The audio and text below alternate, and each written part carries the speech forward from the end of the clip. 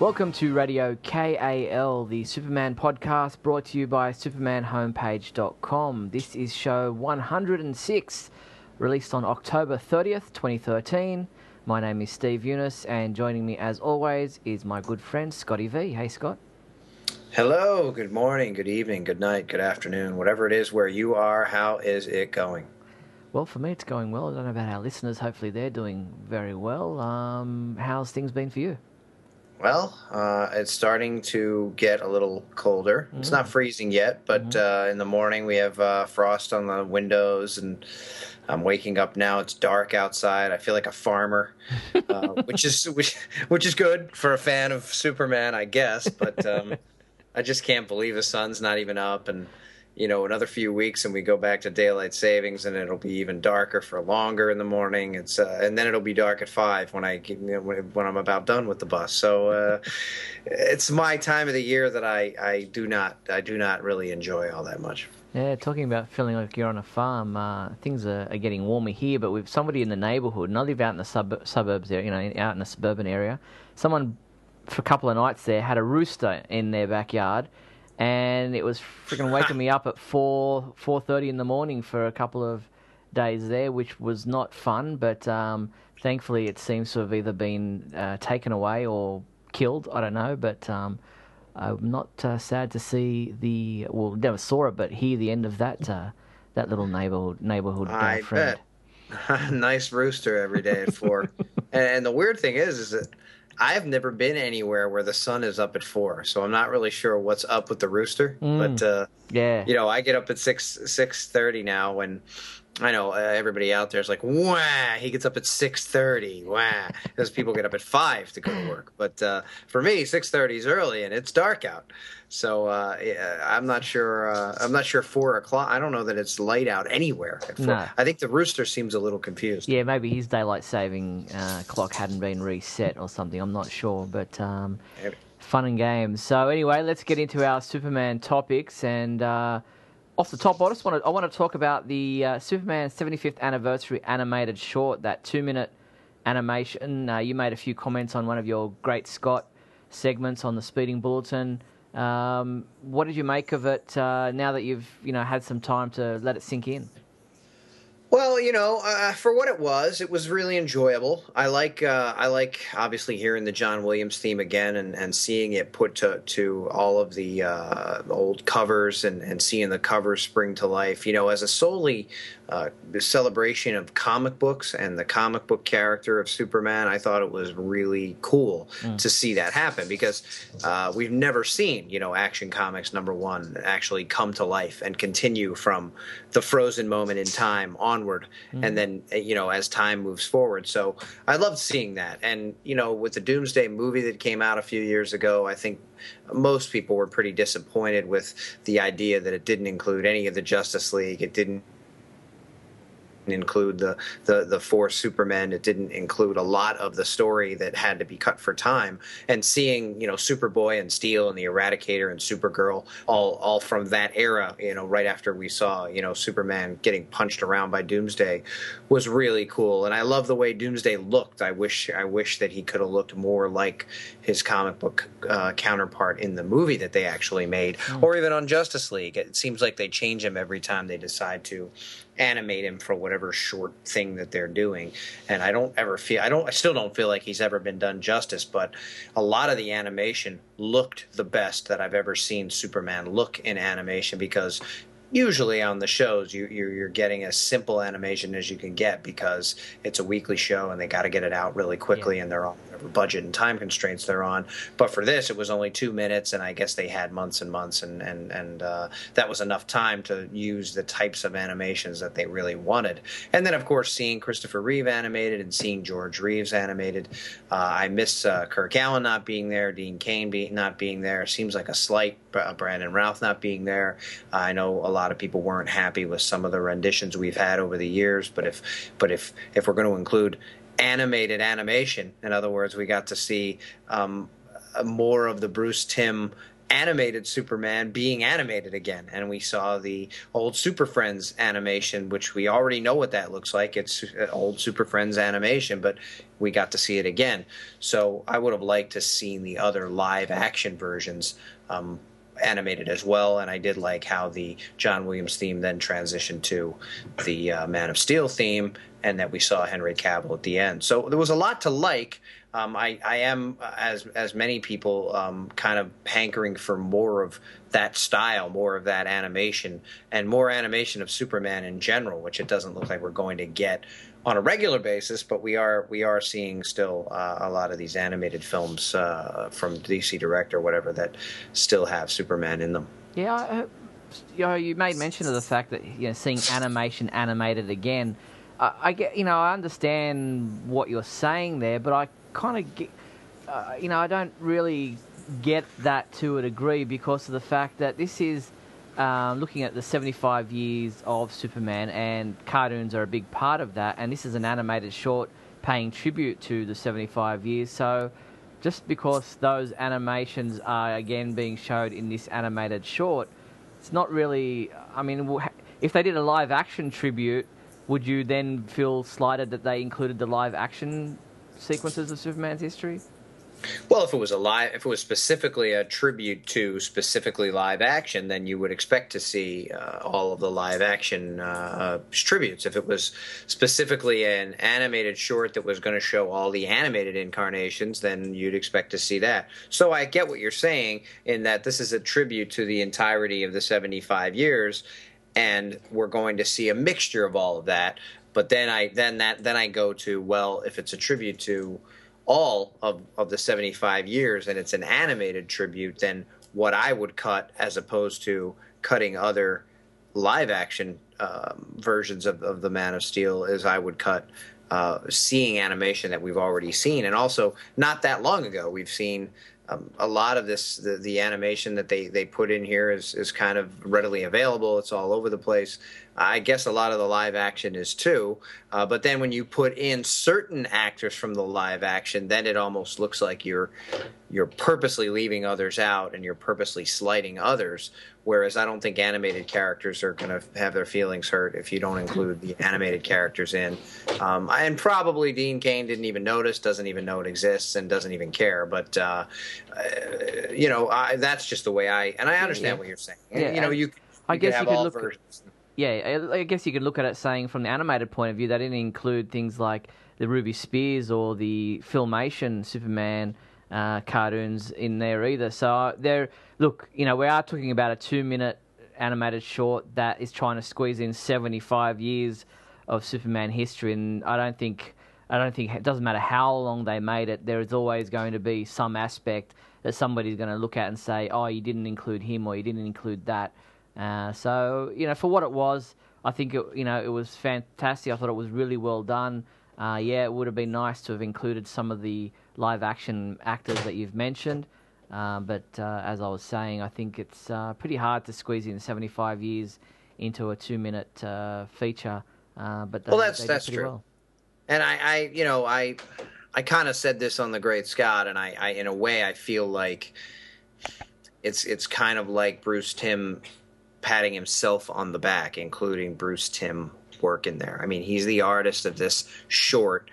It seems a little cheesy to me, a little off. There's something a little bit bothersome about it that he made certain to include his own work in there. Don't forget, this is Zack Snyder's project. Bruce Timm was obviously the animator and involved there, but I guess Zack Snyder had a lot of input as to what made it into the animated short. So, and if Bruce Timm didn't put his own in there, then maybe people were saying, well, why would Bruce Timm leave his own work out? Because it just seems like you're being congratulatory to yourself instead of allowing the work to stand for itself. Or you're supposed to be paying tribute to 75 years of Superman, other artists, other works, other actors, other things that have gone on. And of course Snyder is doing this, and of course Man of Steel is the big thing this year, so that's going to be in there. You could also say the same thing about him, I suppose, but it just seems a little bit I don't know if a comic book artist was asked to do a tribute to comic book artists that have drawn Superman, and then he included his own work in there. It seems like that would be weird to me. Fair enough. I can understand where you're coming from. But it was really well done. Check out the Superman homepage for our complete analysis of the animated short, trying to highlight all the different little tributes that are included in there. There are a lot of different comic book artists, as you mentioned, whose styles are included in that animated short. Everything from animation to live action to even the Muhammad Ali versus Superman fight that was in the comics. We see Mixie, we see all the different villains, all the different characters. It was interesting that Lara and Jor-El weren't included in there somehow. Well, that's the other thing. So many things weren't included. So many villains weren't included. The destruction of Krypton wasn't included. The rocket ship wasn't included. The Kent's finding him, as far as I remember, wasn't included. There was so much that's important to Superman as a character and what happened in his comic book, all the way through movies and everything else, that to just show random shots of the entire cast of Superman the animated series, which I love, seems to be a waste of space when we know all those characters from all the other incarnations, and we could have seen, as you say, Jor-El and Lara. We could have seen more of Martha and Jonathan. We could have seen more enemies that we didn't see. There's 3 or 4 enemies in there, but I mean, we could have seen Metallo. We could have seen Darkseid. We could have seen... Well, we did see Darkseid. Any number of other heroes. Yeah. I didn't remember that he was there, but certainly there are more villains than what we saw. Oh, for sure. And I'm not sure the time. Obviously, it's only 2 minutes, and I can't do it. So everybody will say, "Well, why don't you come out here and try and do it if you could do so much better?" I can't do so much better, and it is wonderfully done. I love the music. I love the seamless way each era fades into the next. I love all of it for what it is. I don't think the time was used to the best of the best of its ability, most efficiently. I feel like a lot was missing in favor of things that I wouldn't have included. But everybody, I guess, is going to have their own opinion. Yeah, no, fair enough too. Okay, well, talking about Man of Steel being included in that 2-minute animated clip, the movie is out on Blu-ray and DVD in some places around the world already. In America and Canada, it will be out November 12th. In Australia, it will be November 6th. In the UK, early December. But places like the Philippines, Turkey, and some other locales have already seen the Man of Steel Blu-ray DVD on their shelves and have got it and are checking it out. But you and I don't have it as yet. So if you haven't purchased it, head to the Superman homepage online store and grab a copy for yourself. I found it interesting that, when the movie was out, the week it came out, it was the whole the discussion was, how come, for me at least, I don't know if you had this discussion with anyone, but it always seems like Marvel gets these ripe weekends, these perfect weekends where for the next 2 weeks there's nothing. So it wins 3 weeks in a row, as opposed to most movies that have a hard enough time winning 1 week, and then everybody's worried about whether or not it'll do well enough on the second week because there's other big movies that people want to see. But somehow Marvel seems to block out an entire month where there's nothing really that large going on, and it takes until the third or fourth week before it's even challenged.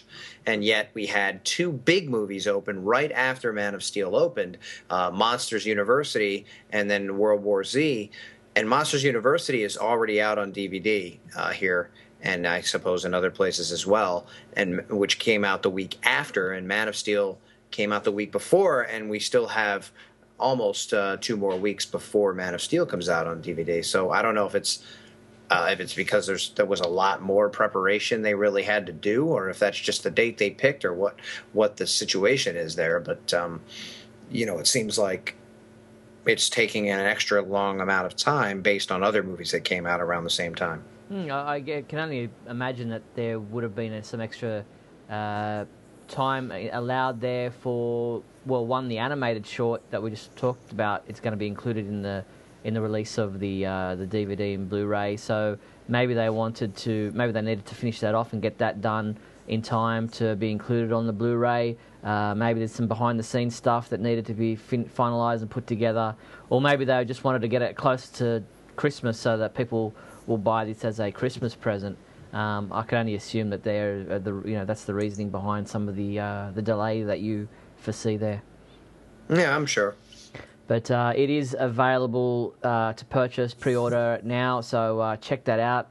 We will obviously have a number of reviews and things up on the website, and Scotty and I will discuss all the extras and bonus material and that in our next podcast. So end of November, we should have had plenty of time to check it out, the two of us. So look for that in our next podcast. But I guess we now look ahead to some of the stuff that's happening for the upcoming, well, we're still calling it Superman-Batman movie. It seems to be known quite widely as Batman versus Superman. But we saw some announcements about financing. Rat Pack Dune Entertainment are on board in place of Legendary Pictures, who have stepped aside from Warner Brothers. And this Rat Pack Dune Entertainment seems to be the company that will be helping finance the upcoming movie. Well, what's great about this is, based on what I have read, it seems like Dune Entertainment is going to be a more of a back behind the scenes partner that's financing but doesn't have a lot to say about it, doesn't have a lot of involvement, whereas Legendary, could do things with the movies that it was helping to finance. It had some creative input. It had some control over the way things would work. And it looks to me like, and when you have somebody like Brett Ratner who is involved with this entertainment company, your first instinct is, oh great, we got Brett Ratner involved, or anybody, whoever it is, he's going to make his own thing here, and we're going to have delays because of that, and people's egos are going to get in the way. But it sounds like Brett Ratner is completely comfortable with being in the background, and of course he's going to make tons of money for not really having to do all that much other than finance. And I like the idea that a new company is coming in, is going to fund it,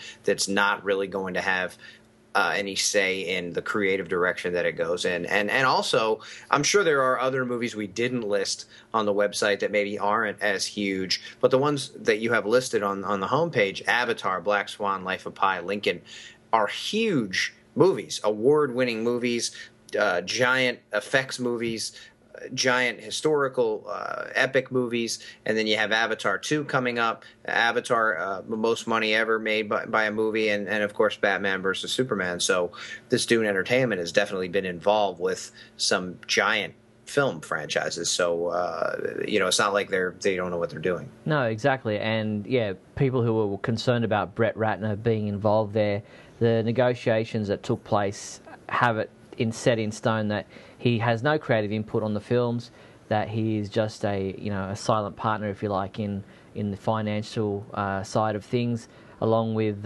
Dune's Steve Mnuchin and Australian billionaire James Packer, who is a well-known name here in Australia in the entertainment industry, with TV networks and movies and things like that, and casinos. So good to see some interesting and new names there surrounding what's happening with Warner Brothers. It's very exciting. I'm looking forward to seeing. In a strange way, nostalgic wise, I think I'll miss Legendary being there, but it is what it is. Yeah. Now, we have seen some filming already taking place for the upcoming Superman-Batman movie. They filmed a football game sequence at the East LA College Stadium in mid-October, and it saw the Gotham team versus the Metropolis team.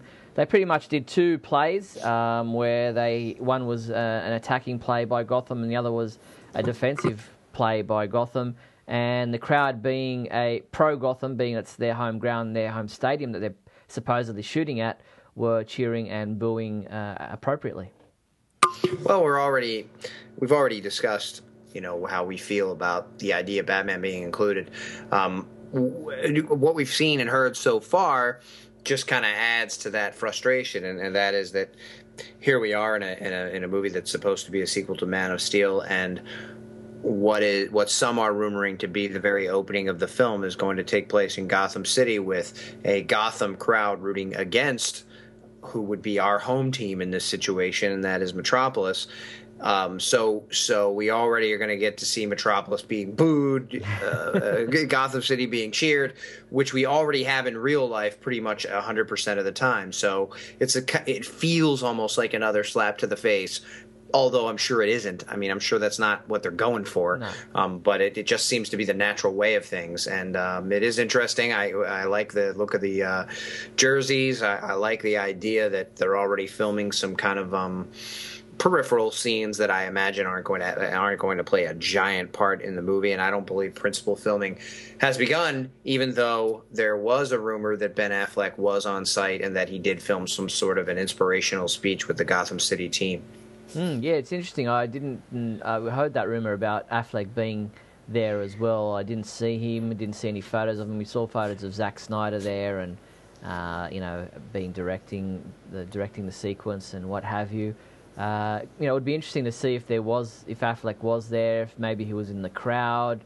Whether or not there's some kind of a conversation that takes place between him and somebody next to him while they watch the game, or whether or not it's just an action sequence just showing an opening between a game between the two cities. There's got to be some kind of a connection there. So it'll be interesting to see just how it does play out in the movie, or where it is situated in the continuity of the movie, whether it is at the beginning, as you mentioned, as has been rumored, or whether it's situated somewhere else in the sequence of the film. But it's great to see that they are starting some filming. Extras were involved, prizes were given out for people involved, and it was done at the halftime of a game there. So they've already got kind of a built-in crowd waiting to happen. But they did have extras there with their Gotham or Metropolis shirts and flags and scarves and whatever else they needed to have to wave the colours and cheer on the different plays that they were filming. And speaking of Affleck, apparently, and I'm sure this will come as a surprise to all the naysayers who already have a problem with Affleck, he was apparently reluctant to take on the role of Batman for this film. Yeah, 411mania.com managed to sit down for an exclusive interview with Ben. And as you say, he said he was reluctant to take on the role, but supposedly Zack Snyder showed him the concept and he was pretty impressed. Yeah, I mean, I could see, coming from the standpoint of being an actor who isn't really known for, I guess, having been a really well-received superhero, and then trying to step into the cowl and boots of a person most recently taken by Christian Bale in the Chris Nolan films that were so widely well-received. I could certainly see there being some hesitance on the part of an actor going, what? You want me to be the one who has to follow that situation? And, of course, he said that hearing the pitch and hearing what it was going to be and the concept of the film, that it's going to be very different from what has come through the Nolan franchise, and very different, but still keeping in line with the traditions of Batman and things that fans will like and be familiar with. Yeah, so it is interesting to see that and to hear Ben Affleck admit that he was reluctant, and that would only be natural for an actor, like you said, following on from such a huge trilogy and successful trilogy at that, and to take on a role that is quite iconic, and he would have to have imagined that there would be a bit of backlash to his being casting. But the fact that he wanted to, that he saw what the concept was for the film, and that he was impressed enough by it to be involved, I'm sure the pay packet didn't hurt either. But it's I guess it's a good thing to see that, yes, he decided to come on board because of the concept behind it. Yeah, and I mean that bodes well, I think, to a certain degree, and should sort of help people to feel maybe a little bit better about the situation and that Affleck's involved and what's going on. To remind everybody again, he's become a movie maker himself in the last 10 years. He's made he's directed some wonderful films, and he's also still acting, and he's gotten, I feel, much better in his acting as well. A few days ago, I watched a movie called Changing Lanes. I think it was from 1990. Well, I think it was from 2001 or 2 or something like that, and it actually still had the Twin Towers in New York City, which is an unusual thing to see around that time period, because it didn't come out till April of 2002. I'm just remembering that now, which means they had time to adjust whatever they needed to, and most of the films of that time that had any kind of a connection with that actually did their best to edit those things so that it wouldn't be too emotional at that time period. I remember Spider-Man actually had either a scene or a flash or something in there, and they actually had a trailer going around that included the Twin Towers, and they pulled that from theaters when it happened, because obviously that would be a sore spot for people. But back to the movie Changing Lanes, I liked the movie, and I enjoyed the acting in it. Ben Affleck and Samuel L. Jackson were both in it, and Samuel L. seems to be in every movie that comes out, but these days. But back then, they were both kind of a little bit still raw, I felt, and I've seen them both improve. And if you go back and you watch Daredevil or this movie, and you watch something like Argo, you could really tell. I know it's easy to just come out and say, oh, Ben Affleck, he's just going to ruin it. He's terrible. He was Daredevil. This is this, that is that. But that was many, many years ago, and things have improved immensely for him, and he's really honed his craft, and I really don't think there's an issue with what Ben Affleck's going to bring to whatever role it is. The question is going to be how the script is, what the concept is, and how it comes across, and then that's what we're waiting to see. I don't really believe that there should be any question from anybody in the creative entertainment industry that Ben Affleck can't be involved in a film nowadays. No, but people who shouldn't be involved are people like Larry David. We spoke about this on the live show, you and I, when you filled in for Michael Bailey a couple of weeks back, and the fact that some crazy rumours going around, one of them being that Larry David, that being a friend of Ben Affleck, that Larry David was trying to, well, he and Affleck were talking about him coming on, being involved in the movie as Mr. Mxyzptlk. Now, there is I guess a physical resemblance.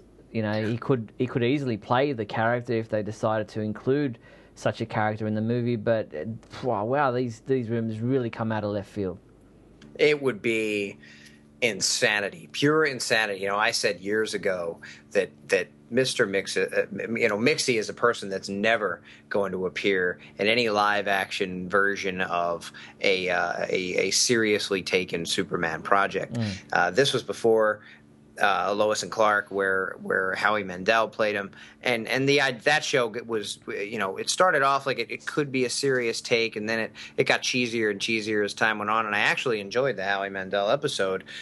It was in the 4th season when things had really gone badly for the most part, but it was actually a standout, and it was pretty good, and I thought Mixie was well done. But in this, I hate to say day and age, it seems to be a cliched phrase that people use nowadays, and it's the whole reason trunks are removed and costumes are darker and people are more angry, and I don't really believe there's any way to pull off a character like Mxyzptlk, and of course Larry David is a goofy looking guy, so yeah, he could look like him, but what do you think they would would they use Hobbit technology to make him look small? Would they actually film him and then shrink him down digitally and put him on his shoulder, or would they keep him normal size like they did with Howie Mandel and with the guy on the Superboy series and Smallville, where they had that Mikhail Mxyzptlk? Yeah, so that was a very different take, and I get what they were going for. They did that with almost every character they did, but I could really see it happening with a character like Mixie, because he would be so difficult to do in a seriously taken context that you'd really get into Buffy the Vampire type territory with that type of a character, and I don't think that's what they're going for these days with shows like Arrow and movies like Man of Steel and The Dark Knight. It just doesn't seem like a concept that would really work in the films that they're trying to make. No, but I would love to see a Superman mixie film in a children's type of film, where it was something silly and you could definitely use that technology. And I'm not silly as in silly like ridiculous, but as in, funny kids, the angle. Mixie really is a kind of clown that kids would really, gravitate towards. And I could really see not even an animated, live action movie with digital effects allowing, with a Mixie story where he's just creating havoc and, sending Superman absolutely nuts. Similar to what they did in Superman the Animated Series, where, it was just totally baffling Superman, and, Superman was almost, pulling his hair out, trying to work out how to, deal with this character. I could really see something like that working in in a movie directed at kids.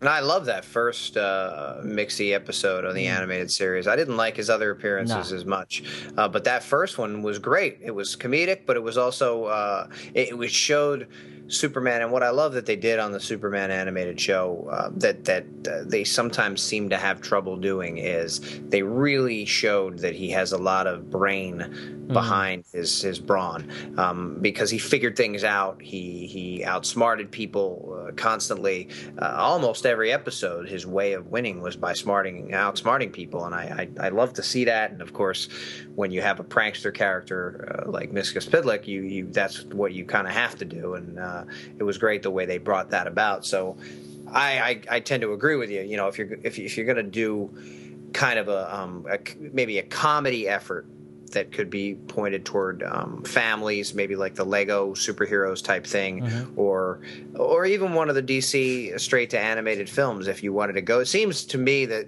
even with those, they're really going serious. There's a lot of blood involved. There's harsher language involved.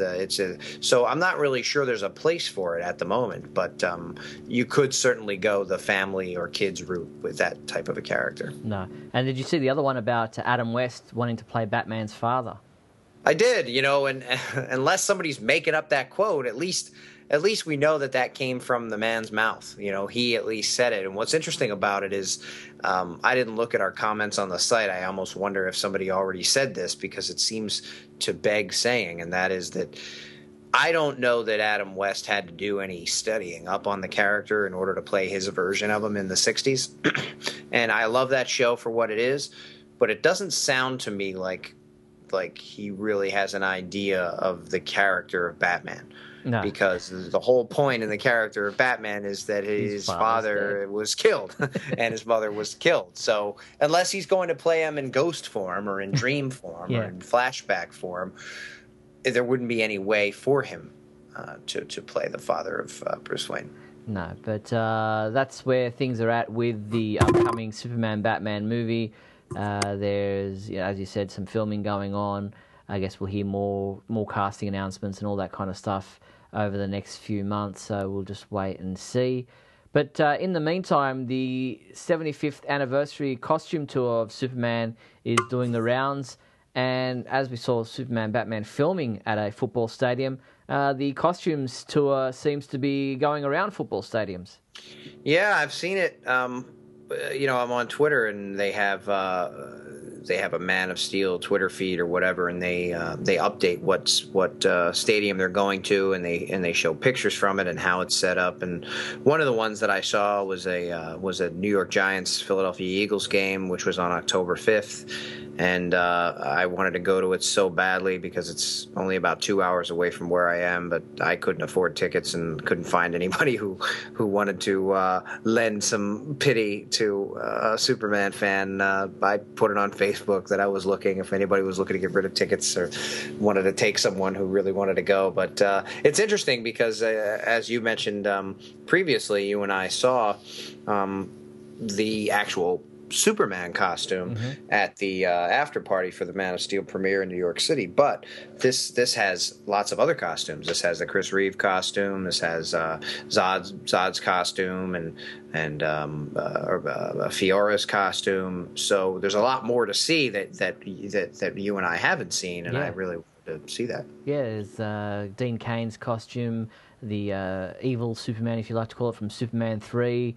the black costume from Man of Steel in the dream sequence. So a number of different costumes that are there included in the Superman 75th anniversary costume tour. So if you're in the area where the tour is taking place, where it lands in a city near you, at a stadium near you, definitely try to get across and check it out. It's a rare opportunity to be able to see these costumes up close, take your photos, all that kind of stuff. It's a fantastic thing they're doing. It is, and speaking of fantastic things, Mad Magazine has come out with some parodies for Man of Steel in their most recent issue. Have you seen this? No, I saw the preview that they posted online. I haven't been able to pick up the latest issue of Mad Magazine. I used to buy it as a kid all the time, but even before I read Superman comic books, I used to buy Mad Magazine.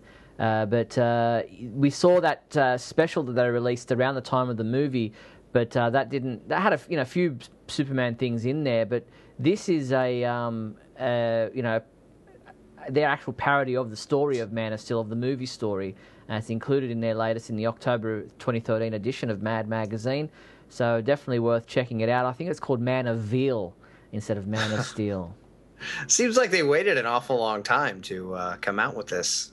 In relation to a movie that came out 5 months ago or whatever. I guess there's a lot of planning ahead, printing time, all that kind of stuff. Doing the art, doing the printing and all that stuff, getting it out into the marketplace. So for all I know, that might happen with every movie. That it takes a few months after they've seen the movie for them to write it, draw it, get it printed, and get it out into on newsstands. Yeah, I haven't seen a Mad Magazine in quite a long time. I might check this one out just at the newsstand and just look at it just to see that particular skit, because even the title, Man of Veal, it's a very, very silly kind of lowbrow humor. So I don't know that it's for me, but I might take a look at it. Yeah. Now, not on our topic list for discussion, but just as we're recording this, the Justice League War trailer debuted on IGN. Did you happen to check that out? I haven't watched the trailer. I spent my afternoon catching up on my comic book reading. I see that it's on the page, so everybody should go and check that out if you haven't seen it yet. I'm not a fan of the look of Superman in the trailer here. He looks like a beefhead again.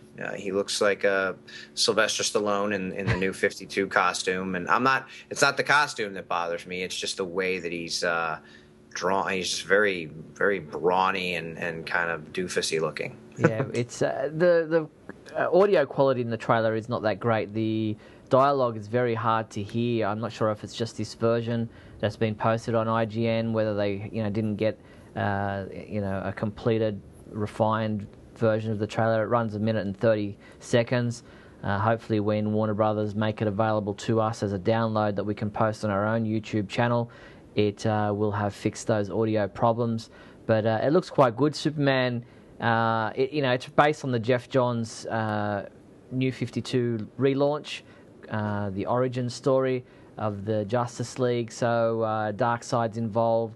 I actually like some of the dialogue that Superman has, especially in reference to Batman in this trailer. So check it out if you have a chance, and hopefully we see more in the month ahead from Justice League War. Looking forward to it. I really have been enjoying these DVD features that have gone direct to DVD. They've been getting better and better. So this should be another good one. Okay. Now speaking of things that are released to Blu-ray and DVD. I haven't seen it yet, but DC Entertainment released a documentary called Necessary Evil, Supervillains of DC Comics. It's just been released. I haven't got my copy as yet. I don't know if you've been able to catch it yet. Scotty, did you happen to see this? I didn't see it. Was this released? Was this on television, like the superheroes documentary on PBS? I don't think it's been shown on TV. I think it's just a direct to DVD Blu-ray thing. I don't think you've been able to catch it on TV yet. All right. Well, I'll definitely have to check that out, as should everyone else. For those of you who might be interested in how to become a supervillain, it requires a little more than a giant mustache that you could twirl. I'll tell you that. Yeah. Now, it does include some great interviews with people like Zack Snyder, Kevin Conroy. I think even Richard Donner is also one of the guys interviewed for this. And, it looks at some of the most terrifying villains of DC Comics, including the Joker, Lex Luthor, Bane, Black Adam, Black Manta, Catwoman, Darkseid, Deathstroke, Doomsday, General Zod, Sinestro, the Suicide Squad, and many, many more. So check that out. You can also order that from our online store. Necessary Evil, Supervillains of DC Comics, out now on Blu-ray and DVD. Also out on DVD now as we move into the TV section, which happens to be a short time period this time around because not too much is going on these days on TV. Superboy Season 4 is now out on DVD. Yeah, the Warner Brothers Archives released Superboy Season 4, and they've currently got signed copies by Gerard Christopher himself for a limited time, available at wvshop.com. So check that out if you're interested in purchasing the fourth and final season of The Adventures of Superboy live-action TV series from the 1980s with Gerard Christopher as Superboy. From all accounts, was never really a big fan of this TV series, but from all accounts, Season 4 is the best of the 4 seasons, so definitely worth checking out if you're a fan of Superboy. I'm going to check it out. My start on the Superman homepage was, as far as my memory, as I started by reviewing the first season of Superboy, which was hard to get at that time. But we started it, and I think in the middle of my reviewing that, it actually then came out on DVD, and it was released in conjunction with Superman Returns at that time. Yep. And there was a long period of time where people didn't expect there would be any more. It didn't sell all that well. It wasn't that well received.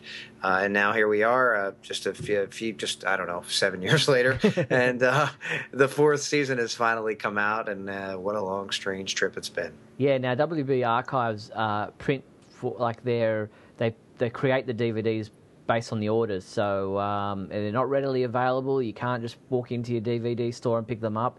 So if you want it, go to wvshop.com. I'm sure Amazon and our own online store will have it soon. But if you want an autographed copy by Gerard Christopher, and I said there are only a limited number of those available, head to wvshop.com and pick up yours now. Now, in some sad news on TV-based news, Filmation co-founder Lou Scheimer passed away in October. For many people, Filmation was their introduction to Superman cartoons with the 1966 New Adventures of Superman series, which was followed by the Superman Aquaman Hour and the Batman Superman Hour Adventure, or whatever the exact title was. And while we weren't born at that time, you and I, those cartoons were repeated and rerun on many Saturday morning TV section, and I remember them fondly. I don't believe I have ever seen them. If I'm being completely honest, I looking at some of the still shots that I've seen when advertisements for that type of thing come out, I don't believe I have ever seen them. But I have, of course, seen He-Man and the Masters of the Universe.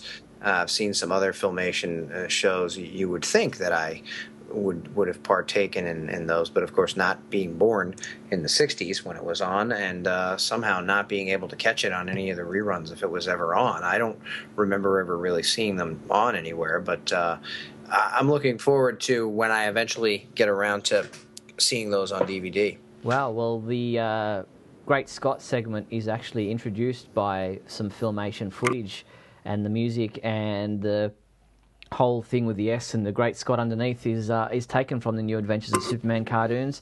So definitely worth checking out because you have a connection there with them. There it is, a direct connection. I thought they might have been from there because, again, I wasn't familiar with where you got those clips from. But interesting. Are they? Would you say that they are more along the lines of the Super Friends, kind of goofy, or is there a kind of a serious tone to them at all. No, I think they're a bit more serious, and the animation is a little bit better than the Super Friends cartoons, which obviously came about 10 years later or 6 years later. 73, I think, was the first Super Friends cartoons, where these were in 66. But the thing about these that I love is the fact that Superman is voiced by Bud Collyer from the radio series, and the cast pretty much returns from the 1940s radio series to do their roles in this animated series from 1966, and the stories are a little bit more serious, not as goofy as the Super Friends, so well worth checking out. I imagine they weren't able to get the rights to, although it looks like they have Aquaman on here. On the picture we have on the website, we have the Lou Scheimer creating the Filmation Generation book, and Superman is not on the cover. Yeah, it's interesting. But Aquaman is, because there was a Superman Aquaman Hour of Adventure produced by Filmation. So, maybe he's on the back cover, I'm not sure.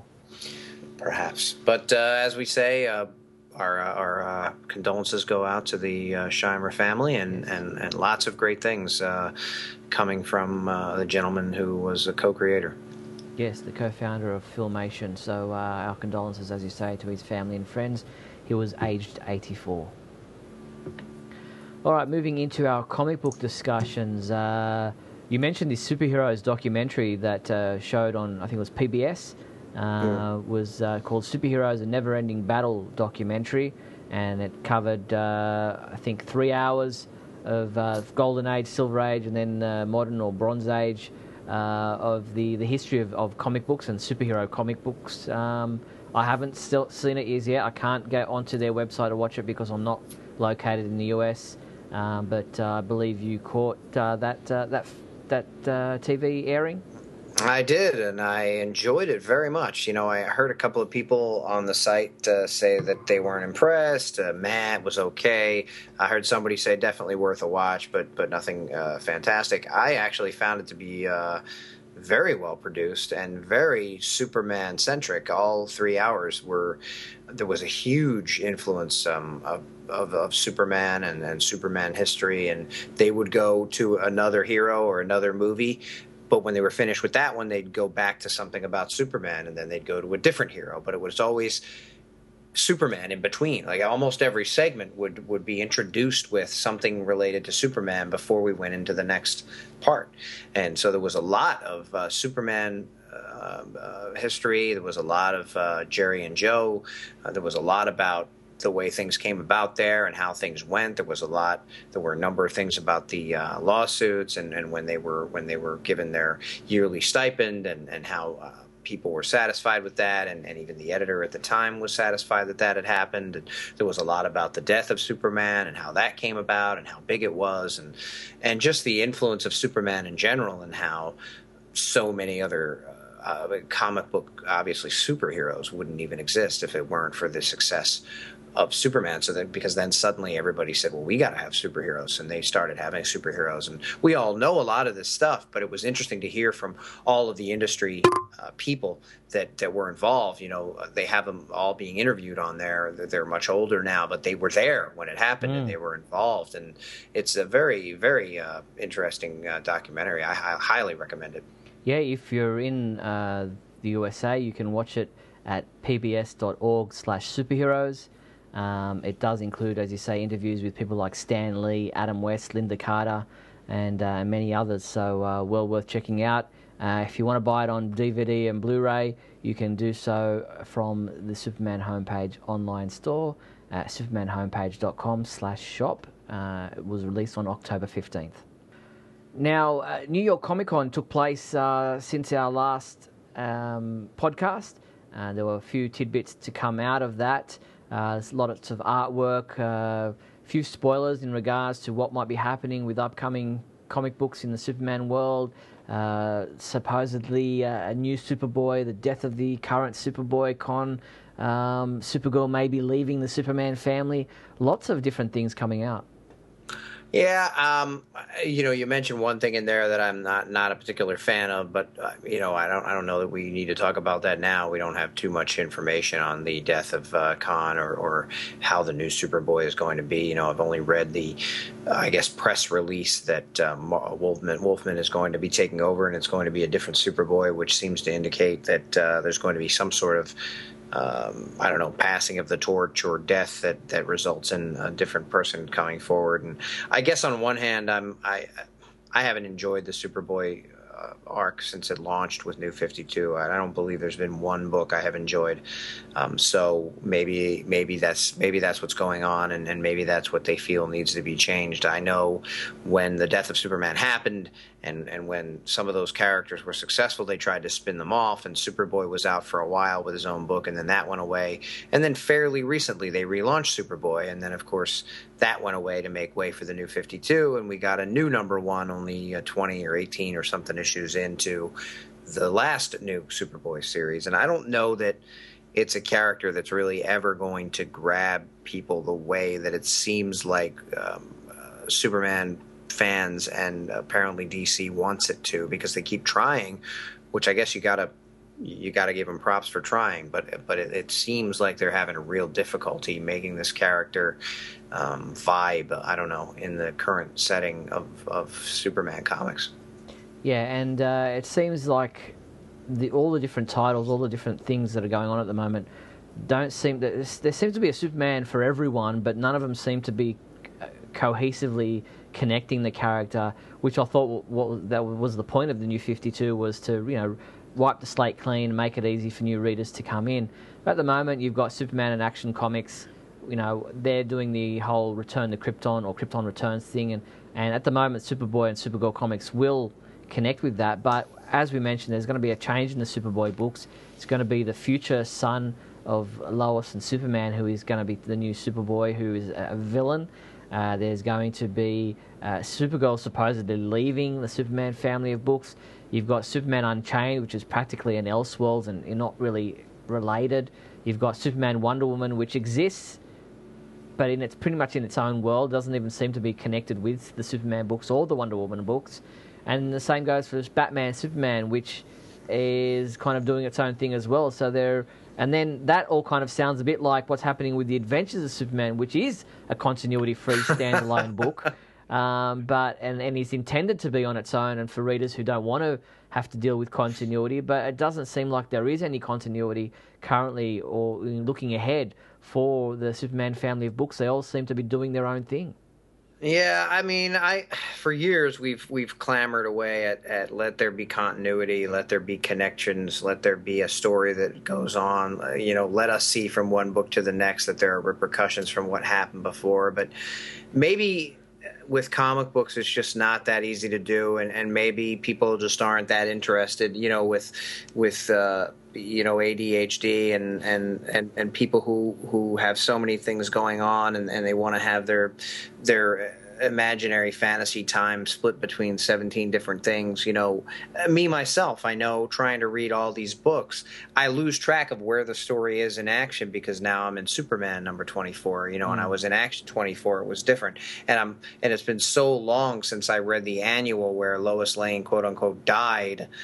And now I'm picking that up and going, well, wait a minute, she died, but now she's in a coma, but I don't know what's going on, and I'm confused. So I think you're right. When they launched the New 52, the whole idea was to make it less confusing. It was supposed to be more accessible to people. And I am a comic book reader and have been a comic book reader, and it's very difficult for me to access where they're going with a lot of what's going on. So I can only imagine how, if there are any new readers, which I'm not really sure that there are, how confused they must be, or how impossible it is to follow every book. So maybe the whole idea in today's comic book realm, where things are digital and you can get them instantly, and maybe it's just, we'll pick what you want and just read it, and you don't need to worry about following triangles that go in number order or knowing what happened last week in order to know what happened this week. And of course, they're still trying crossovers, which many people for many years have called gimmicks, in order to get people to force people to buy other books that they wouldn't have been buying, and it makes sense. The hope is that they'll buy Superboy because it's connected connected with this Return to Krypton, and when they read it, they'll go, wow, I really like this too, and now that I like this story and I see how good it was, I want to continue following up on Superboy's adventure, so now I'll buy the Superboy book. I don't know how often that happens, but I get the point. I know what they're going for, and I can see how sometimes doing a company-wide crossover event or something like that might get new readers to books who wouldn't have otherwise looked at them, but it also makes people feel a little bit angry because they're forced to go out and find number 3 of a series they're reading in a book that they never would have even thought to look at, that they got to now go buy because it's a continuation of something that they read in the last book. And not a lot of this has to do with anything at New York Comic Con, other than they did announce some of the upcoming story arcs that are supposed to happen, and some of the things that are going to go on. A lot of the artwork that came out, I really liked. Now that I've read the Batman Superman book and the Superman Wonder Woman book, I love it. I love the artwork in general, but these were just panels I was seeing, and I was really impressed with a lot of the artwork that came out. And it does seem like the artwork is improving to me. All right, well, let's try to make sense of some of the comic books that came out this past month. The first issue of Superman Wonder Woman. I quite liked this story, and so did our reviewer, who was Ralph Silver, who gave it a 5 out of 5. It was quite an interesting story. I liked the relationship, the dialogue between the characters. Superman going off to save one thing and then needing Wonder Woman's help to go do something else, and it was quite good.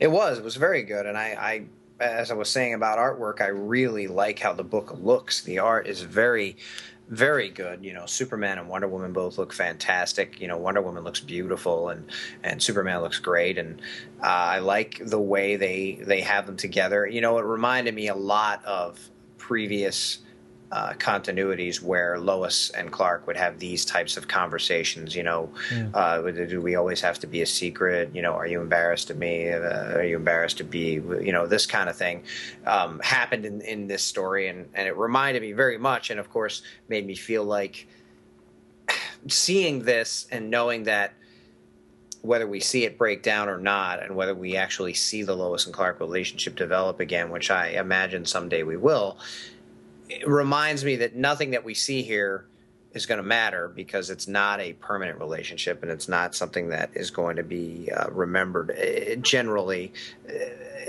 50 years from now, no one's going to say, well, Superman and Wonder Woman are a couple, or they love each other. The idea that Lois and Clark are the couple and have always been is, everybody knows that. If you know Superman at all, you know that Lois Lane's his girlfriend. So it's kind of it's a thing, and I get it. And again, going back to what I was saying before, it's possible with all these combination titles. I think Batman's the only character that doesn't have difficulty selling for DC, but teaming up Superman with Batman and teaming up Superman and Wonder Woman, 2 floundering franchises that may have fans, but if you combine them, maybe now you'll actually get a book that sells more closely to what they want it to sell. So, and it is a good book, and it is a good read. A very interesting, kind of a strange ending that wasn't expected. You could look at the cover and kind of take a guess, but not sure where that's coming from or where that's going. But it's very, very interesting, and I'm looking forward to reading number 2. Yeah, it should be interesting to see where number 2 takes off, having ended the way it did with the very first issue, and a surprising one at that, with Doomsday, but we will wait and see where that goes, and looking forward to seeing the continuation of this new ongoing monthly. Now, moving on to, as you mentioned, the other team-up book, Batman Superman. The 4th issue was pretty much a who can grab the crystal story in regards to this all-powerful crystal that seemed to, they all had different opinions of how or why it should exist, or whether it should exist, and who should deal with it. And it was interesting to see how the Earth 2 Batman and Superman dealt with the New 52 Earth Superman and Batman, who were younger, less experienced. Jonathan and Martha are alive in the Earth 2 version. I thought Wonder Woman was shoehorned in there a little bit in this story, but it was interesting to see the whole playoff and the whole way that these characters dealt with each other. Yeah, I didn't enjoy this as much as I enjoyed Superman Wonder Woman #1. I do like the interplay between Superman and Batman. I do like how they try to one up each other. I do like a lot of Batman's dialogue. You know, it is true. He has a lot of cool things to say. So I can see where a lot of the Bat fans say he's the coolest superhero or whatever. He's kind of like the Wolverine of the DC universe. He's the one who always has something smart to say. He's the one who always has something wise to crack. You know, he's the one that's always kind of insulting people in a way that they might not understand as an insult, but you get it as the reader. So it's very cool to see that back and forth, but I really found this story confusing. I didn't know who was talking half the time. I didn't know which Superman we were referring to. I didn't know which Batman we were referring to. And again, it's also trying to read it in the midst of reading all the others. You know, years ago, I used to let my books build up for 6 or 7 months, and then I would read all of one specific title in order. And then I would read all of the next title in order. And I would make sure that a story was completed before I started reading another story. Because I feel like things get disjointed. You forget where things are. You forget what happened in the last story. And maybe that's just my mind. Maybe that's just, you know, the way it works. But this one, there was just so much jumping around. I didn't even remember that there were 2 Supermans and 2 Batmans until I was, you know, the 3rd page. And then I'm like, oh, right, they were from another universe. And I don't know if it's because I don't read Earth 2, the book, but I didn't get a lot of things that were, you know, the demon says at the end, you know, you guys are going to die and they're going to survive because they were greedy and they wanted power and you weren't. And I don't know if Earth 2 is destined to be destroyed or people are destined to die or if that's already happened. I don't know what exactly is going on. I don't know what this crystal is. It just seems like let's just put a crystal here and say that everybody needs it or wants it and it's very powerful. But where did it come from? What is it? What's the point of it? What exactly is going on? So I felt that it was, you know, we talk about the new 52 and how it's supposed to be accessible to new readers, and maybe new readers would find this great because it has both Batman and Superman in it. And as I said, Batman is very cool, and the Superman from Earth 2 is very confident and very cool. The Superman from, I guess, our Earth, the new 52 Earth, is kind of played off as a doofus. And I don't like that. I've never liked that. I do like the artwork, though. It's a different kind of style from any other book that I've seen in the DC Comics pantheon. And it's not, you know, it doesn't look cartoony at all. And it's not, they're not overly defined, but they look a little Norman Rockwell-esque, and I like the way they look. So the panels are beautiful to look at. The coloring is beautiful, and some of the dialogue is really great. But the story didn't do much for me. You could make an argument, as people have said, you know, some of the editors have said, when fans came out and made the complaint that, how can they be getting together in this book when this is supposed to take place before they met each other in Justice League?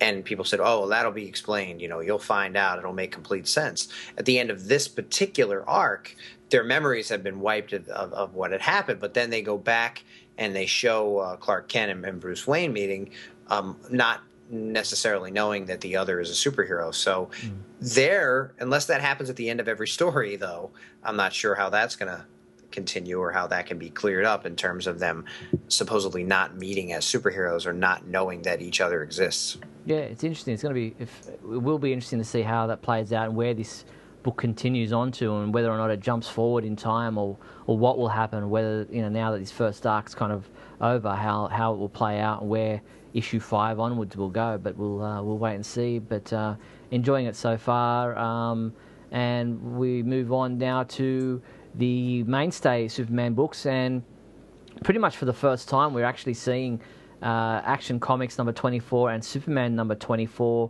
continuing on the same story, the Psy-War saga, which is kind of crossing, well, part 1, part 2, you know, were directly involved with Action Comics 24, and then Superman number 24, and this is with Dr. Psycho, what's his name, Psycho Pirate, and Lois Lane being in her Psy form, and Hector Hammond and the Queen Bee from Hive, all coming together to do this massive, you know, fight, trying to save Metropolis while the Psycho Pirate is trying to take over everybody's minds for his own purposes.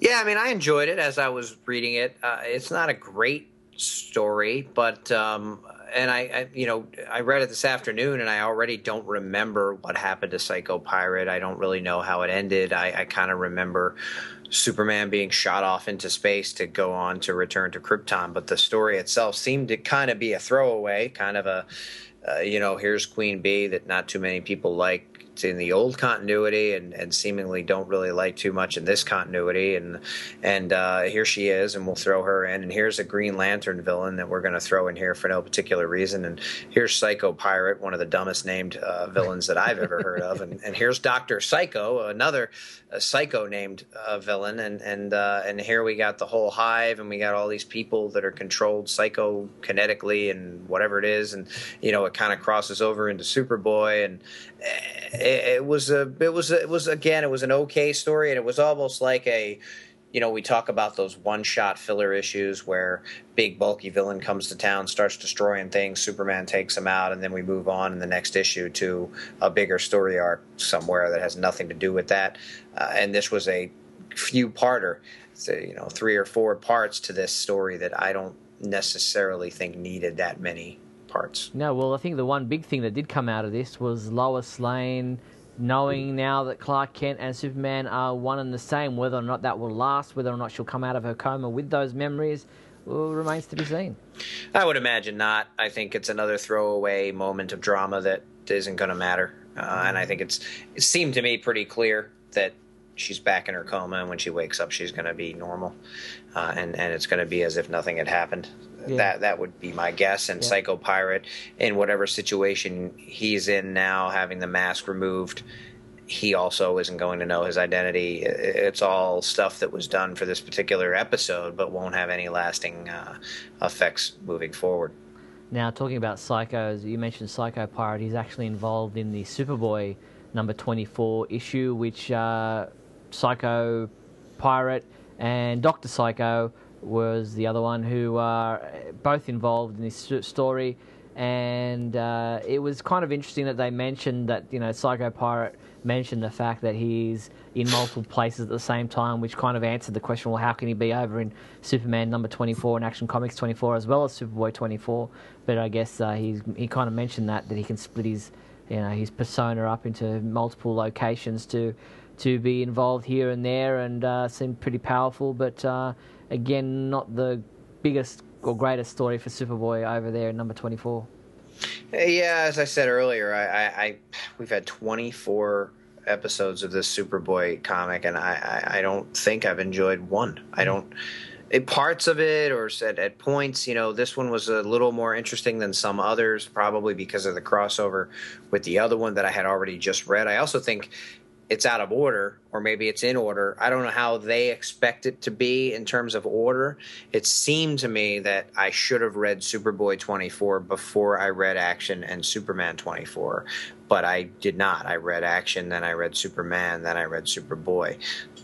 I'm not sure if that's wrong or not, but it seemed like since Psycho Pirate is still operating and still in complete control in Superboy 24, but he's not at the end of Superman 24, it seems like I should have read that before I got into the adventure of the other two. Because Superboy 24 came out in between Action Comics 24 and Superman 24. There you go. There you go. Yeah. But, it would be interesting to see what happens now with Superboy moving forward, and how it all wraps up. But, again, not the greatest addition for the Superboy title, not the greatest inclusion, not the latest chapter in his ongoing story. It will be interesting to see how Connor plays out in the coming months. It might be interesting, or it might just be it might just be another fad from the beginning. Now, Supergirl number 24 saw the continuation of this Inoxia story where Zor-El, the cyborg Superman, is fighting off Brainiac, trying to get time, trying to make time to be able to help Supergirl, help her escape.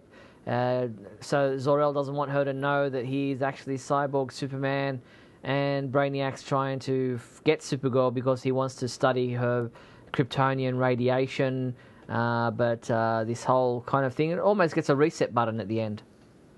Yeah, I don't like this at all. I'm not a fan of Zor-El being Cyborg Superman. I'm not a fan of Cyborg Superman being pirated, if I could steal from the Superboy title, and turned into a Zor-El. I just don't like it. I don't know who came up with it. I think it's bad. I think it's bad all around. I don't think it's a. I get the idea that they wanted to kind of surprise you and shock you and make you go, whoa, at the end of the one episode where we find out that he is Zor-El. But once you get past that, I think it all breaks down. I don't think it makes any sense. I don't think there's any connection to the original Cyborg. I really just don't like it at all. Yeah. And Dr. Psycho and the Superboy title, and we're in the new 52, so characters are different. Very different Dr. Psycho than from the guy that anybody who's familiar with the character at all has known from the past. This is like a little boy with strange powers that somehow hijacks him from other people and becomes Dr. Psycho, whereas the other guy was a much more menacing, kind of goofy because he was a midget or whatever, but he was a little more dark and a little more scary, I thought, whereas this guy's got a weird look, and it seems like he's supposed to be a little boy, and this whole thing with Cyborg and kind of hijacking him and making him something he never was. I guess I can see the connection with Brainiac and see how that could have been done, but I said to you last time around, it makes no sense that they would suddenly put him in a Superman uniform and call him Cyborg Superman. It's just dumb. I don't see any other way to really explain it. There's no reason why Brainiac would name something he created Cyborg Superman, and there's no reason why Zor-El, who never met Superman, would call himself Cyborg Superman, and there's no reason why any of them would be wearing red and blue and a big S on their chest. Yeah. I don't like it. Okay, don't hold back. Just tell us what you really feel. Well, sure. All right, well, that's our comic book discussion. We hit the main titles this month. Out in the real world, this issue is being released as of the podcast as Halloween's happening. So we've had. Are you scared? Yeah, we had the theme, the Halloween theme on the Superman homepage for a little bit now, just to celebrate that. And I guess a few kids will be out there dressing up in their Superman costumes, Supergirl costumes, maybe a few Zod masks out there, because Rubies have released a whole range of Man of Steel Halloween costumes based on Zod, Faora, and Superman. It'll be interesting to see, not that Halloween's that big here, but it'll be interesting to see some photos. I've already seen some Superman pumpkins out there with the new Man of Steel symbol etched into them. It'll be interesting to see how many kids out there dress up as Superman this year. Let me just make a plea, and I'm going to make this plea to everyone in America. Let's take a page out of our Australian brothers and sisters notebook that says, "Forget about Halloween." Let's take that page and let's learn it. Let's study it. Let's make an effort to memorize it, commit it to memory, and next Halloween, let's just have it be the end of October. Just to say, oh, look, it's the end of October, instead of saying, oh, look, it's Halloween. It's a pain in my butt. Okay? Okay. Costumes and walking around and kids, and it's dark out and it's cold. It's also at the worst time. Halloween should be like August 31st, not October 31st, because it's cold and you get these costumes and they're short sleeved and the girls have skirts, and it's like, how are you going to wear this? And how are you going to put your winter coat on underneath your costume? You're supposed to be a Superman, or you're supposed to be Batman or Supergirl. You're wearing a skirt, big giant mittens and gloves, a hat, and your coat's out. You got a scarf, and look, underneath all that, I can see there's a Supergirl S. It's just a terrible, terrible time. Terrible. Sounds like you just got your whole Great Scott rant right there in audio form instead of video form. Yeah, it's quite possible. I mean, I like what I'm going as. It's very simple, but we have a Breaking Bad theme, my wife and I. But Right. it's basically just to walk around with the kids, and and it's going to be cold. A couple of weeks ago, it was warm, and and now not. Well, here in Australia, perfect time in the middle of spring. It's Halloween. I guess we should pick it up, and you guys forget about it. I got it. We'll trade with you. You have it. We won't. My daughter just had 7 cavities filled, and we don't even have that much candy around here. And now we got to have Halloween. Great. All right. Well, let's move into our big question segment. Before we do, actually, we've got a fan question. Asim wrote in and asks this question of you and I. He says, "Hey guys, great show. New to the show and great stuff. My question is that how come Superman Clark Kent ages quickly from child to an adult?" But then he ages at a much slower pace during adulthood. For example, Dark Knight Returns, Batman Beyond, Superman is still fairly young. Can you explain this, Scotty? Well, I think this question has come up before, and I think usually the answer is just, it's just that's the way it is. He's as old as he needs to be. I think that if you look at the way people age in real life, your shortest time period is when you're a child into your teens, and then you become an adult, and then for the rest of your life you're that same adult, and it doesn't really start to break down until you're late 40s, 50s, sometimes even 60s. A lot of people are really athletic and in good shape and looking good and able to do the same things they were able to do in their 60s as when they were in their 30s. So there's still a much longer period of time where your looks don't even change all that much. A lot of people from age 25 to age 40 look almost exactly the same. If you compare pictures, you can sometimes see some minor differences, but because he's superpowered and because he's a Kryptonian who seemingly, maybe their lifespan's longer anyway, I think we're just seeing an exaggerated version of the human condition, which is laid out the way it is on him because he has superpowers and because he's been enhanced and his DNA is different than ours. Yeah, definitely. I mean, if you look at the first 20 years of your life, how much you changed to the second 20 years of your life from 20 to 40, the change is a lot less obvious. And as you said, being a Kryptonian, he really, in current comics, didn't get his powers until he started going through his, puberty, through his teens. And so it's, similar to the way his powers grow from that period. I guess his aging helps. It helps in his aging as well. So, as from birth to a teenager, he grew as a normal person would, and then as his powers kicked in, I guess the whole aging thing process probably slowed down a bit. But as you said, as you get to your 20s, for the next 20 years, you don't change too much. Maybe a few more wrinkles, maybe a few your hair's a little bit less or recedes. But other than that, you don't change too much from 20 to 30 in your looks. That's right. That's our excuse. That would be it. Yeah, that's the best I can do. It's going to be interesting to see Henry Cavill 35, 40 years from now playing Superman and how he won't change. Yeah, I don't think he'll be able to build as many muscles. But, who knows? They can do whatever they do with movie magic. All right, that's right. Let's move into our big question segment.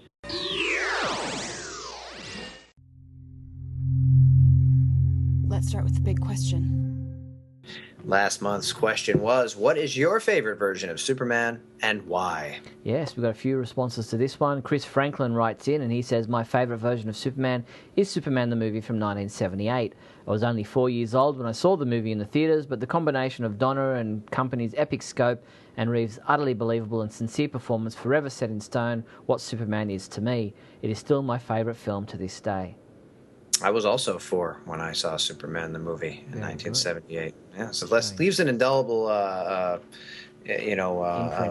impression is what I was looking for. But you don't really forget that kind of thing, and it's really stuck with me my whole life. Apparently, without me even knowing it, subconsciously, I'm, a giant Superman fan my whole life, probably because of that. At 4 years old, wow. Hector writes in, Smallville. because this show made me become a 100% fan of Superman, which led me to buy comic books and other Superman-related items. Yeah, great. That's excellent, Hector. It's good to see that people who were fans of the TV series Smallville jumped on to check out Superman in other forms.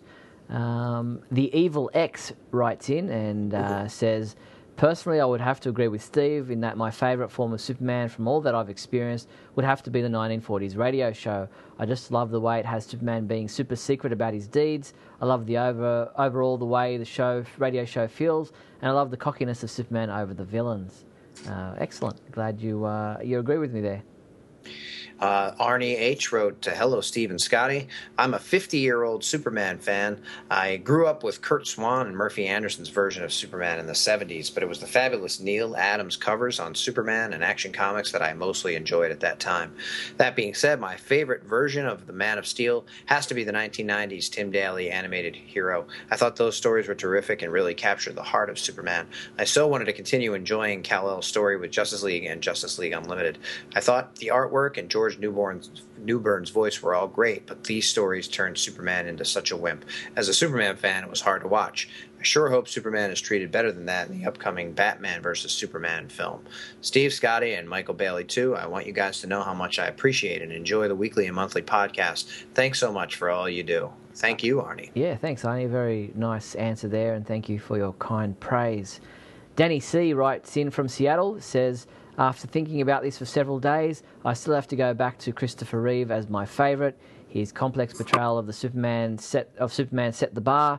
Not only did he have the strength of character, but the ability to be moral without coming off as preachy. When he told Margot Kidder that she really shouldn't smoke, it doesn't come off as a talking down to her, but more like we can all be super. This inspired me to do the right thing, regardless if it is cool or not. Thank you, Danny. Argent L writes, hi, Steve. Hi, Scotty. For me, it will always be the Kurt Swan Superman and the Christopher Reeve versions of Superman that I love the most. There was just such a kindness and grace and humor that radiated off these versions of the character. That's not to say I don't like other versions. Certainly the Superman 75 short highlighted so much of the best in such a short time.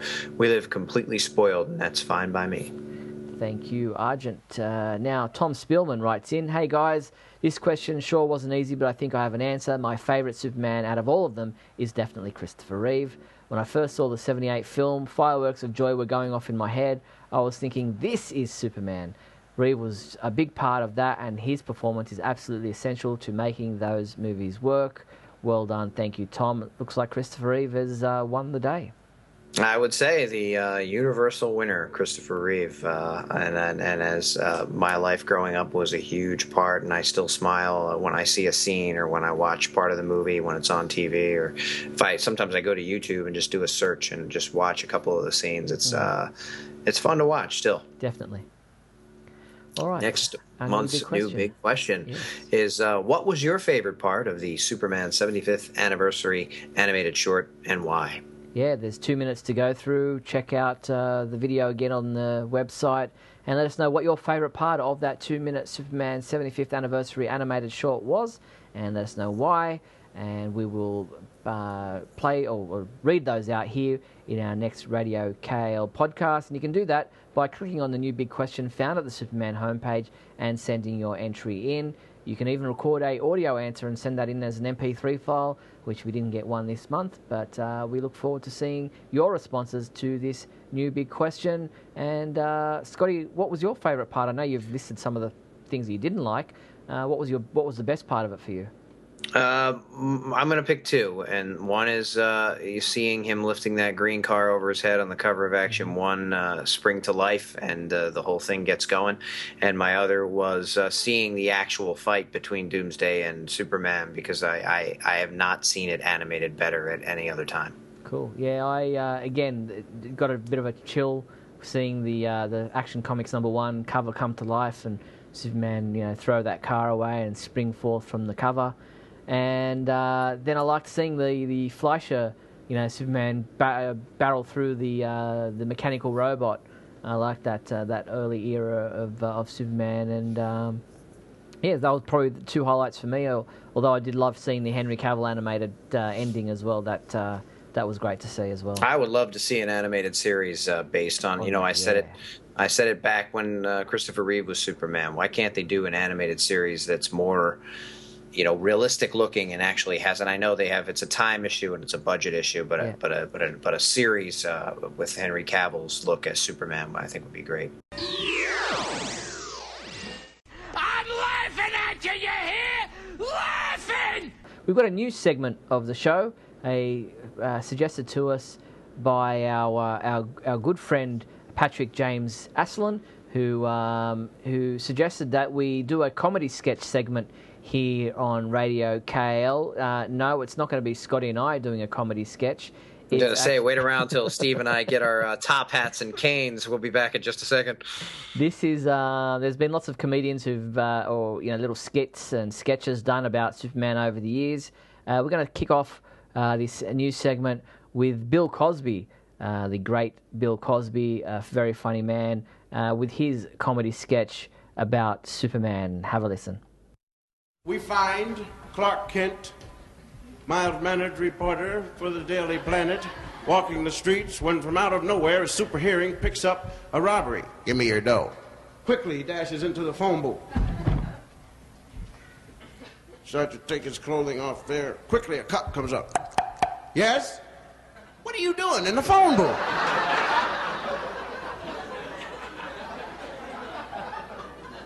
I'm changing clothes, officer. You can't change clothes in the phone booth. Come out of there. Who do you think you are, anyway? I'm Superman. Right. Bring a wagon in, Charlie. Come out of that phone booth. Look, I told you I'm Superman. Can't you see this red S on my chest? Right, and I'm going to give you a red S and a black eye if you don't come out of that phone.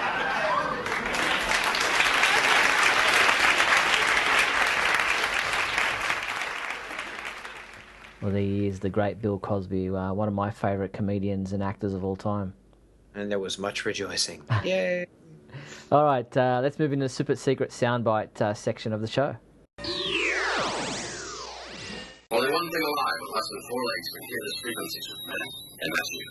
Last month's sound came from a deleted scene in the movie Superman Returns. Only 2 people guessed it correctly. They were Nelda Mormon and Sergio. Yeah, difficult one. If you hadn't caught the bonus material on the Superman Returns DVD, Blu-rays, you probably wouldn't have seen that scene between Martha and Clark as she's about to go off on her date with Ben Hubbard. But it's an interesting one and deleted from the actual theatrical release of the movie. But that's where our super secret soundbite came from, and congratulations to those 2 people for guessing it right. Let's see if more people can guess where in the world of Superman this new sound comes from. The only thing we can hope for is that they'll grow tired of the geek life. Well, if you think you know where in the world of Superman that super secret soundbite came from, use the super secret soundbite entry form found at the Superman homepage and send your entry in. Each person who guesses it right will have their name read out here on our podcast. Yeah, I thought it was strange when I saw that only 2 people had guessed correctly. And I looked and saw it was Superman Returns, and I thought, oh, I guess a lot more people really, really dislike that movie than I thought. And then I realized that it was a deleted scene from the movie Superman Returns. So we get deeper and deeper into the sound effects that we play. So great job, Nelda and Sergio, actually getting that from a rare deleted scene from Superman Returns. Very tricky. Let's move into our Superman song. This month's song is Superman. Imagine that. By Robin Thicke. It's a bonus track from the UK version of his 2006 album, The Evolution of Robin Thicke. Yeah, now you check. I was just going to say, you might know Robin Thicke from his current big hit, Blurred Lines. I know you want it. Yeah, that one. I know you want it. But, yes. You're about to say? Robin Thicke. Yes, robinthicke.com. That's with a capital T and a capital R, robinthicke.com. You can check out whatever information he has there on his website. And I guess take it away, Steve. Yep, here is Superman by Robin Thicke.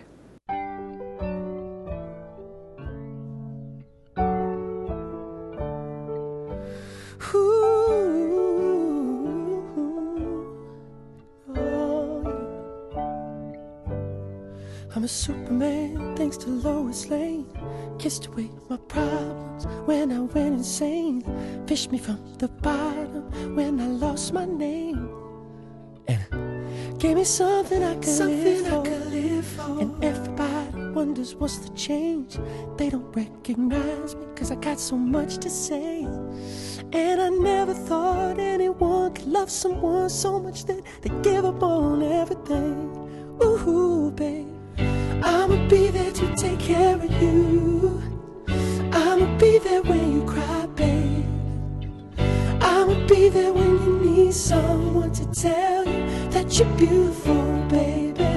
Oh, I'ma be there when you need someone to run with. I'ma be there when you need someone to dance with. I'm your lover when the skies turn gray every day till it's beautiful, baby. Oh, till it's beautiful, till it's beautiful, babe, till it's beautiful, babe. I'm a butterfly when I'm in your hands. You can turn the pavement into white sand. You can make a moment a memory in a glance. And I can't believe anyone else. And everybody's talking, but you always keep shining. You never stop glistening, babe. And I never thought anyone could love someone so much that they give up on everything.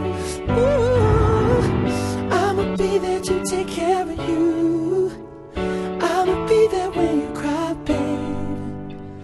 I'ma be there when you need someone to tell you that you're beautiful, baby. Oh, I'ma be there when you need someone to run with. I'ma be there when you need someone to dance with. I'm your lover when the skies turn gray every day till it's beautiful, babe. I'm your Superman, babe. Yeah, you're Superman, babe. Ooh, till it's beautiful, till it's beautiful, till it's beautiful, babe. You're Superman, babe. Till it's beautiful, till it's beautiful, till it's beautiful, babe. There's a million people underneath the sun that could find a million more and never find the one. There's a girl who DJs and a socialite, one's on magazines and one's the shy type, baby. But I'm a Superman thanks to Lois Lane.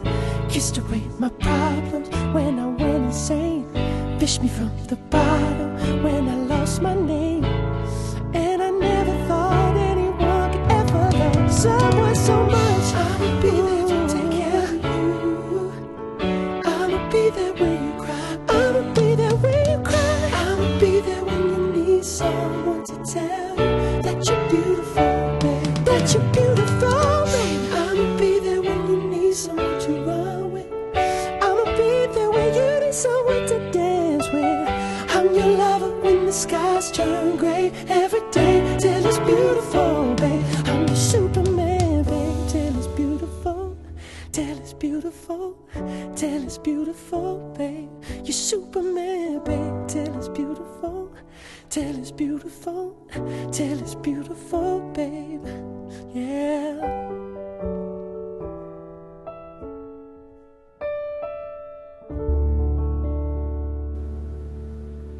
Well, there you have it. Not as popular as his current hit, but Superman song nevertheless.